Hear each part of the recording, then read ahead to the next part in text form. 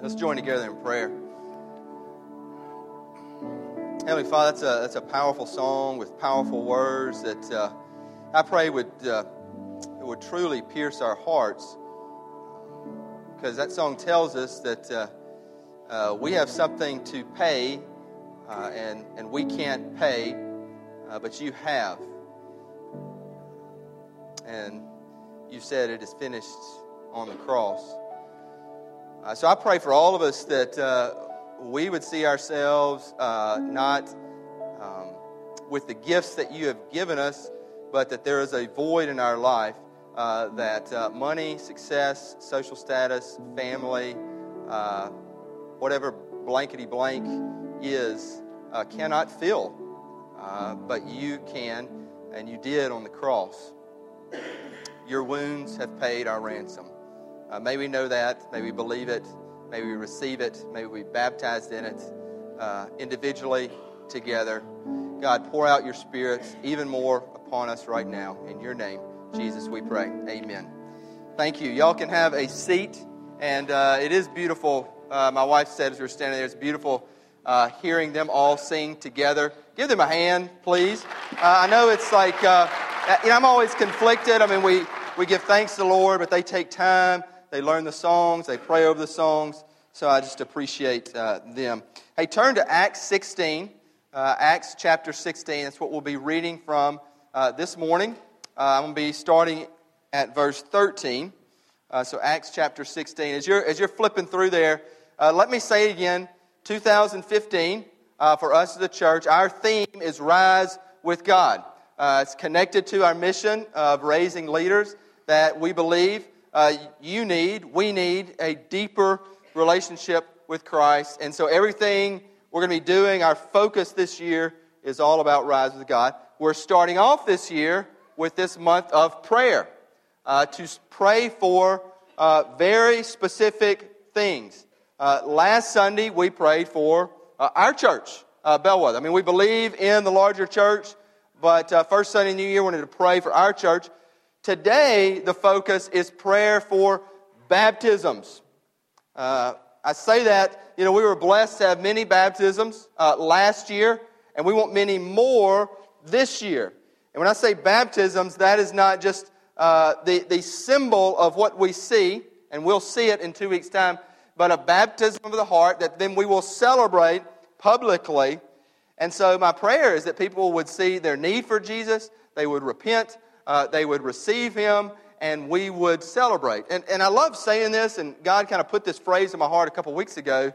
Repentance, we often hear that as a very bad word, or I did at least. Repentance means like, well, then I got to admit, I stole, or I cheated, or I got pride, or there's lust in my heart. I got to, repent. Ouch, man, that's painful. Here's the deal, though. Repentance leads to revival. Let me say that again. You're going to hear that over and over this year. Repentance leads to revival. See, what happens is when you repent, you're saying, God, I can't do it on my own. And then God fills you, and you're revived. Because if you can't do it on your own, then something's got to get in there, and we believe it's God, and you are revived. So before revival can happen for a life, for a church, for a city, there's got to be repentance. You've got to say, God, I need you in this specifically. I need you in this generally. And it leads to revival. Repentance leads to revival. So we're going to pray today that there would be more baptisms in the life of this church. And we're going to see a couple different baptisms in this passage. Now, before I get into this, let me say this. You're going to see three different people who are saved three different ways. And I chose this passage because all of us here are different people. We have different looks, different gifts, different ways of thinking. Everybody is unique. We're different. So we also have different stories, like different stories of life, different stories of relationships. You just saw Will and Kendall. Their story together is just the beginning. Their stories of family is just beginning. All of us have different stories. And we are saved, let me say this, in different ways. You're like, what do you mean by that? Well, hey, there's one way to be saved. Jesus, I am the way, the truth, and the life. But He works in different ways to to save us, as we will see in this passage. So enough for me. Let's read the Bible, verse 13. And I'm going to read through kind of a longer passage, verse 34. It says, "On the Sabbath day we went outside the gate to the river, where we supposed there was a place of prayer, and we sat down and spoke to the woman who had come together. One who heard us was a woman named Lydia from the city of Thyatira, a seller of purple goods who was a worshiper of God. The Lord opened her heart to pay attention to what was said by Paul. After she was baptized and her household as well, she urged us, saying, 'If you have judged me to be faithful to the Lord, come to my house and stay.' And she prevailed upon us. As we were going to the place of prayer, we were met by a slave girl who had a spirit of divination and brought her owners much gain by fortune-telling. She followed Paul and us, crying out, 'These men are servants of the Most High God, who proclaim to you the way of salvation.' And this she kept doing for many days. Paul, having become greatly annoyed, turned and said to the spirit, 'I command you, in the name of Jesus Christ, to come out of her.' And it came out that very hour. But when her owners saw that their hope of gain was gone, they seized Paul and Silas and dragged them into the marketplace before the rulers. And when they had brought them to the magistrates, they said, 'These men are Jews and are disturbing our city.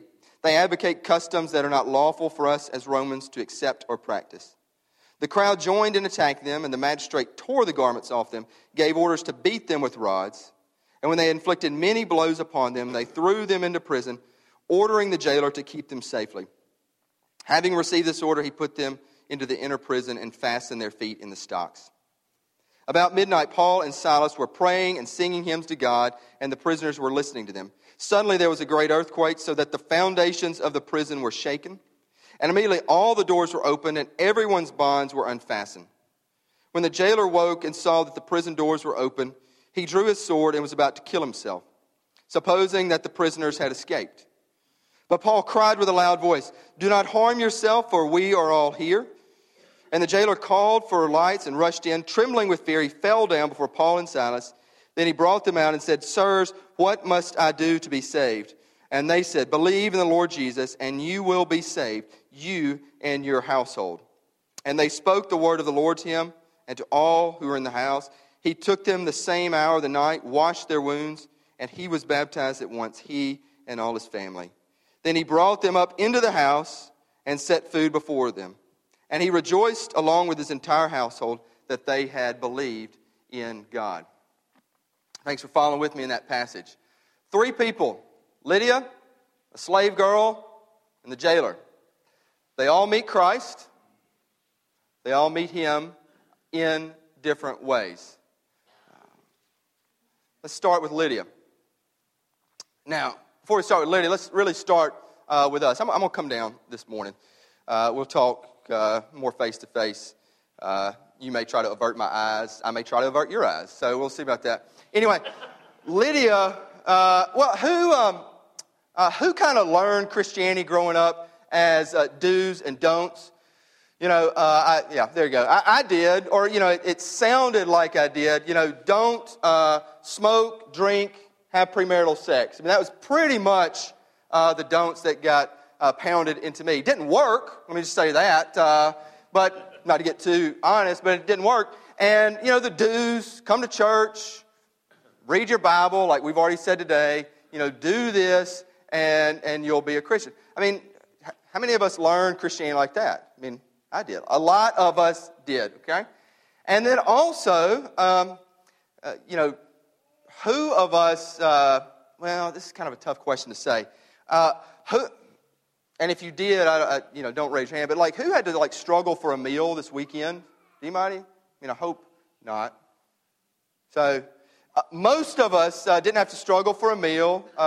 Any of us have to struggle for a place to sleep? Most of us, I think, did not. Most of us can generally, let me say, make our ends meet, got a home. I say all that because, and you may have heard it before, and I'm not trying to do a guilt trip on all of us, but all of us are the 2%. We're the 2% in the world that we have much. We have more than we can really imagine compared to people who live in what looks like a cave in Honduras, or babies that sleep in dirt and mire on the street in India that some of us have seen. And you take that all across the world, and that's the reality. So all of us really are rich, even if you're like, dude, I'm not rich. Dude, I want to be rich. I mean, I get you, brother, sister, but all of us really have. I say that Christianity is do's and don'ts, and we all have, because that's how Lydia was, first off. Lydia, and she really was wealthy. Biblical scholars think that. But she learned faith, her religion, as a series of do's and don'ts. Do this and don't do this, and you'll be good. You'll be good. So Lydia, if you can imagine, she was she is today, she's the wealthy businesswoman who is the good citizen and who has also become, chairman of the board of some prestigious board. I mean, she's good. She's an honorable person. And yet there's a void in her life. And yet she needs it. Yet she's saved. She's saved. So to me, be honest, if I wasn't a Christian, that wouldn't really make sense to me. Not at all. And this is not, by the way, this is in Philippi, which is in Europe, okay? And so it's more well-to-do. It's not like Israel. It's not as poor. So they're kind of living a good life. And Lydia would probably, if she were here today, she would probably have the second home in, Seaside or Rosemary, and probably the other second home or third home, Oxford or Starkville. I'm not going to say which one, we would choose. But she had, that's her deal. And she's succeeded. And yet she needs something. There is a void. Part of what I really want this church to be about, and honestly my teaching, because I've had to be reprogrammed in Christianity, is so often we learn Christianity, do's and don'ts, and hey, the real idol is having the successful life. Being asked to be chairman of that board and being wealthy in the second and the third home. And that's our heaven, Yet there is a void here. I heard another pastor say it like this: if you don't think you have a void in your life, then ask yourself the question, why do you do the good that you do? Say that again. Why do you do the good that you do? Let me answer that, not for y'all, but for me. Why do I do the good that I do? Why do I try to be like a good pastor? Well, I want to be known, good by y'all, or by some of y'all, at least. Or in the community as a good pastor. I want to be a good... Well, why do I have to do that? Say, why? Well, I want to be good. Why do I, want to be, even though I often fail to be, like a good husband? Well, I want to be known as a good husband. I want people to know me that way. All right? Why do I be a good dad? Well, I want to be known by my children as a good father. Well, there's this void in me that, can't be filled by the good that I do, and will always be there. It's sin, and it needs to be filled by Jesus. And so Lydia, get this, she sees this, and she's saved by reasoning. I'm talking about different ways of being saved, okay? And Paul talks to her. And it's just like having a conversation. And so he would have said probably something like this. You believe in Abraham and you believe in the Old Testament. And, from Abraham to Moses to the prophets, they were all pointing to the real sacrificial lamb, Jesus. And she gets it. And because it says, the Lord opened up her heart. The Lord opened up her heart. I said this earlier. God acts first. The Lord opened up her heart to pay attention. And what's fascinating is the literal Greek word that pay attention is to receive. She received it. You got to receive it. The Lord opened up her heart to receive what was said by Paul. And she was baptized. This wealthy woman, this do-gooder, who was desperately in need, was saved. By reason, her mind started figuring it out. And essentially her mind went to her heart. See that? And God works both ways. Sometimes He'll take our minds and let the gospel flow from our minds to our hearts. And other times, He'll take the gospel from our hearts and let it flow to our minds. Like you'll believe and you'll have faith first. Like, hey, I want to know. And the power of the gospel that has invaded the heart will grow into our minds. It can work in so many ways. He saves by so many different ways. Let's see the next person, the slave girl. Polar opposite of Lydia. Polar opposite, like, well, how so? Well, if Lydia was the chairperson of the board and wealthy, the slave girl would probably be like an addict, prostitute, someone that, we have tried to work rescuing from sex trafficking. She would be that type, okay? So you don't have to put your hands up, but, who amongst us has struggled with, addictions? The power of addictions, that we can be like in bondage and in chains. This was her. This was the slave girl. And addictions are very real, whether it's alcohol or porn, lust, addictions of approval. Addictions be a lot more subtle. Like I want to be liked, I want to be in this group, I want to be in this social club. Addictions can put us into bondage, and we can be in chains. I'll never forget this last trip to Honduras. They're always powerful, but the last trip to Honduras, and I shared about this, but we went and we delivered food bags in this one neighborhood, and our guide said, Pastor, this is a very dark place. I mean, they really think there's a lot of possession, as in like demonic possession here.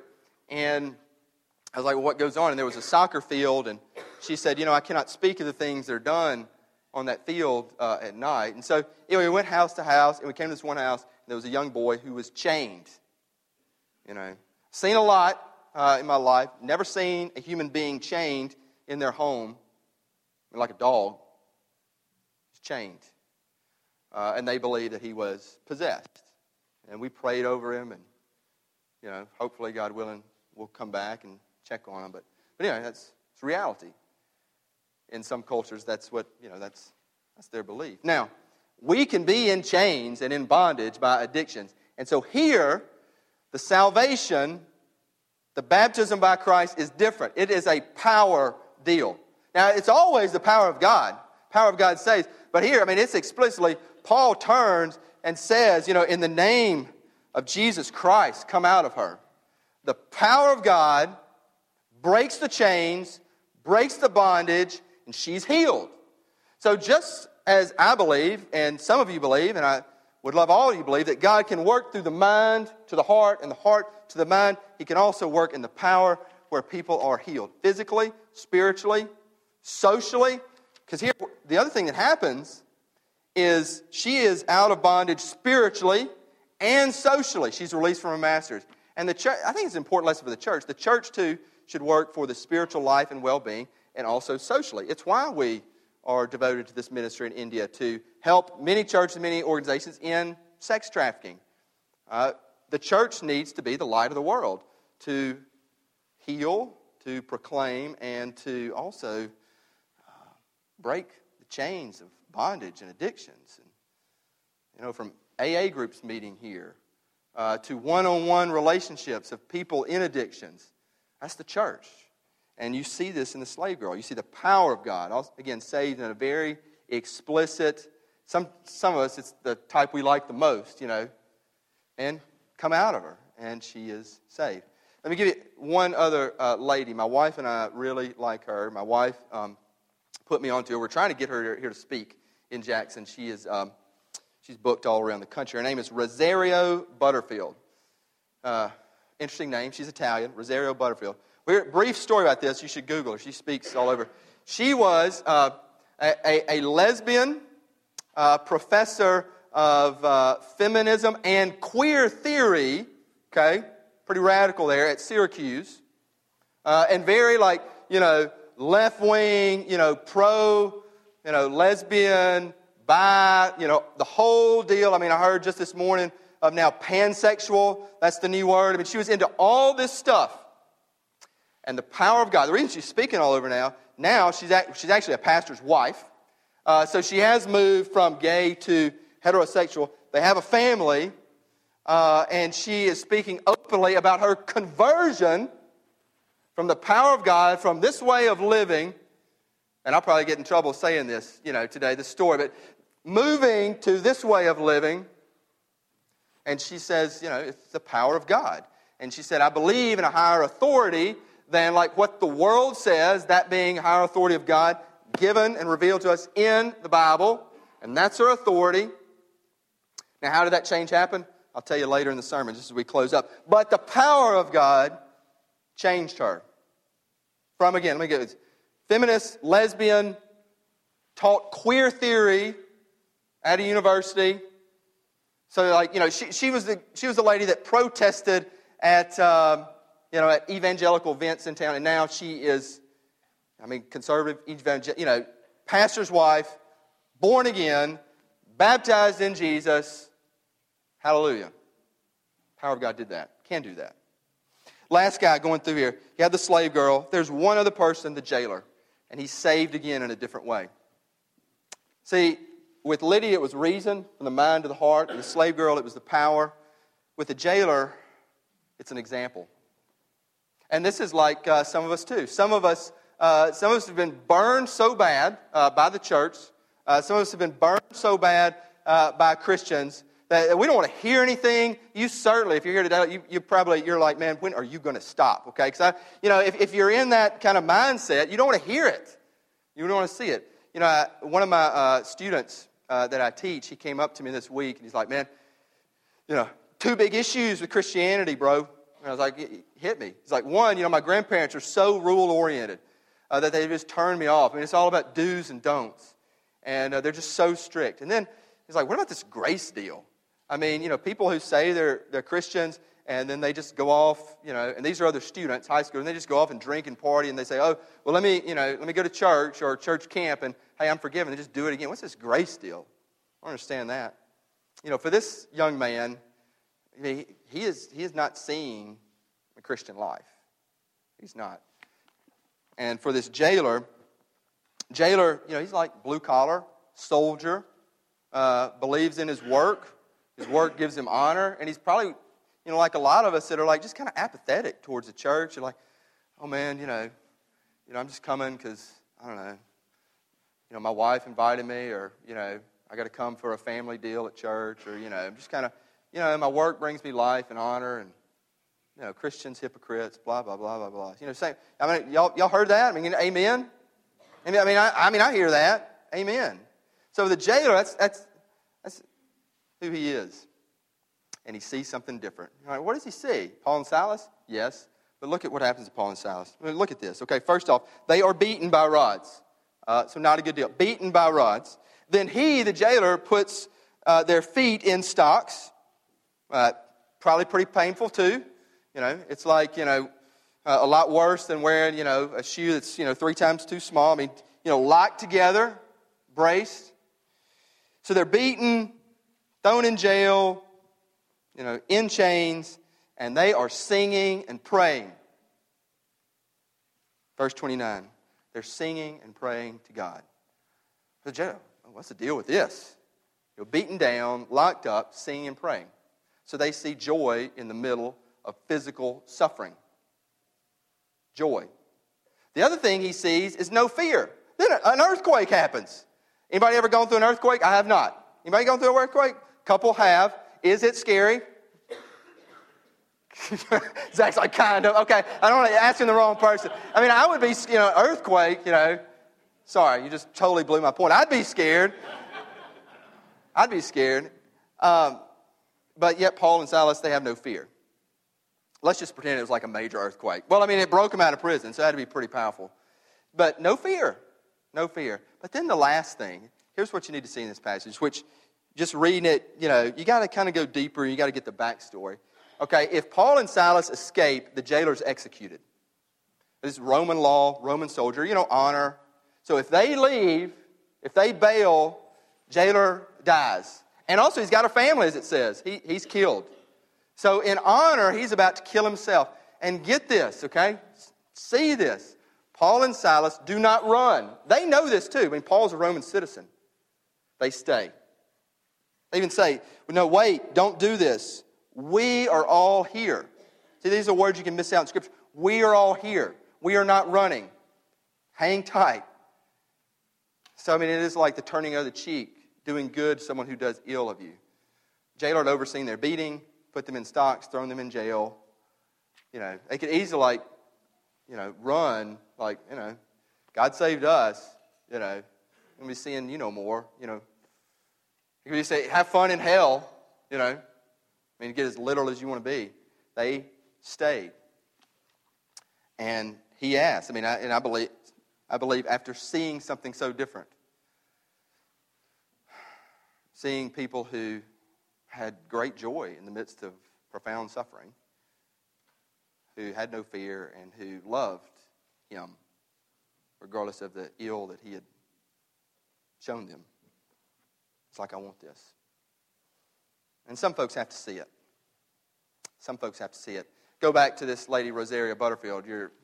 I mentioned to her the power of God saved her, but what was the method? Well, she says in her testimony that a pastor began, because she was protesting so much and so vocal, so anti-Christian, that Christians were like, freaks, conservative, just scumbags, blah, blah, blah, blah, stupid, she even said. And this pastor started writing her, very kind, and said, I'd like to talk to you. And out of kind conversation and an interest in the other, which, our theme verse of, John 10:16, Jesus said, there are others. We want to be an other-driven church because we serve an other-driven God. She saw something different in that Christian pastor. And she was saved, converted, and life change came about. Now let me close up. What can all this tell us? 3 people, 3 different ways of baptism. It can tell us, first off, the gospel, the good news, is for all. It's for everyone. You may be here, and I see this a lot. A lot of people carry such shame, or I could never be a leader for Christ, or, God wouldn't accept me. It is for everyone. Slave girl, jailer, wealthy, good citizen. It's for everyone. Everyone. Different races, different classes, different backgrounds. There are no accidents in Christianity, and it's for all. It also shows that not only are we all different, even though it's for us all, we are united. We have unity. I stress this in the church because it's hard. But if you see one another in the lens, in literally the glass of the baptism of Jesus, as brothers and sisters in Christ, then it changes how you look at a person, how you see your church family, how you see the world, brothers and sisters in Christ. We're united in the baptism of the Holy Spirit because of what Jesus has done. So what this shows, it's for everyone, different people, but they are, all these different people, Lydia, slave girl, jailer, united in Jesus. They're saved in different ways by the way, the truth, and the life. And that's the third thing. The third thing we know is that we're saved by Jesus. He is the way, the truth, and the life. But the way uses different ways to lead us to Him. For some, it is the mind, flows to the heart, and leads us to Jesus. Others, it's just the power, spiritual manifestation, God's power. Others, it's an example. I love John 11. You should read John 11 maybe this afternoon if you're not watching football, or sometime this week. John 11 is about Lazarus raising. Jesus raises Lazarus from the dead. And that's the main story, but there are 2 things that you can miss. That's what I love about the Bible. You can miss so much, okay? Martha and Mary come to Jesus, and He has 2 different responses. Martha comes and says, if you'd have just gotten here earlier, you'd have saved Lazarus. And Jesus has a power response to her.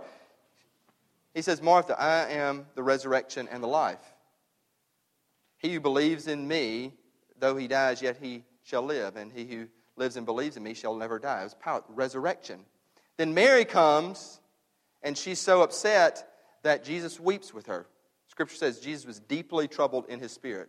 Then, the shortest verse in the Bible right after that is John 11, 33 and 35. Jesus wept.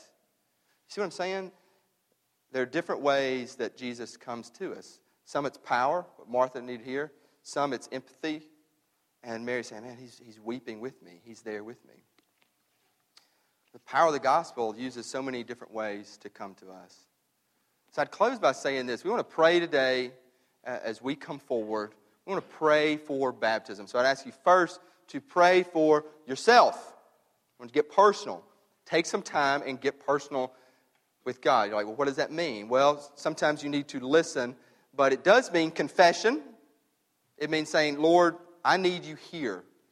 I need you in this area of my life. I need you for this addiction. I need you for this pride. I need you for my marriage. Lord, I am broken and I can't pick up the pieces. So you need to do some confessing. You need to do some soul searching about,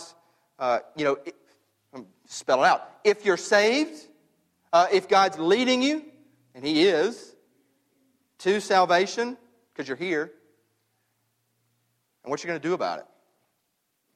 Pray for your own baptism. And if you've been baptized, then pray, Lord, renew my heart daily. Because I want to be baptized by your Spirit over and over and over again. So even if you're here like, man, done that, walked down the aisle, got it, well, it's for you too. It's for me too. Baptize me again, O Lord, in your Holy Spirit. Make me new. And then last, pray for our church family that we would see God work in so many different ways, from a conversation one of you might have with someone else, to someone that someone else sees in you, or maybe in your family, or in your group, or in a mission trip, but that different people would be led in different ways to Jesus through this church family. So I'm asking us to pray together. Pray for yourself, whether you are, quote, saved or not saved, that you'd come to repentance. Because we all got to repent, and that leads to revival. And pray for this church, that many would come to repentance and be saved and be revived. Let's start right now. Heavenly Father, thank you for just your word and your gospel that can speak to us 2,000 years later in so many different ways. Thank you for these people that you led them here. Thank you for their lives, that there are no accidents. Now speak to them now. You are talking to them. Break down the barriers of their heart, the thoughts that they have, that they would hear and receive what you say. In Jesus' name, amen.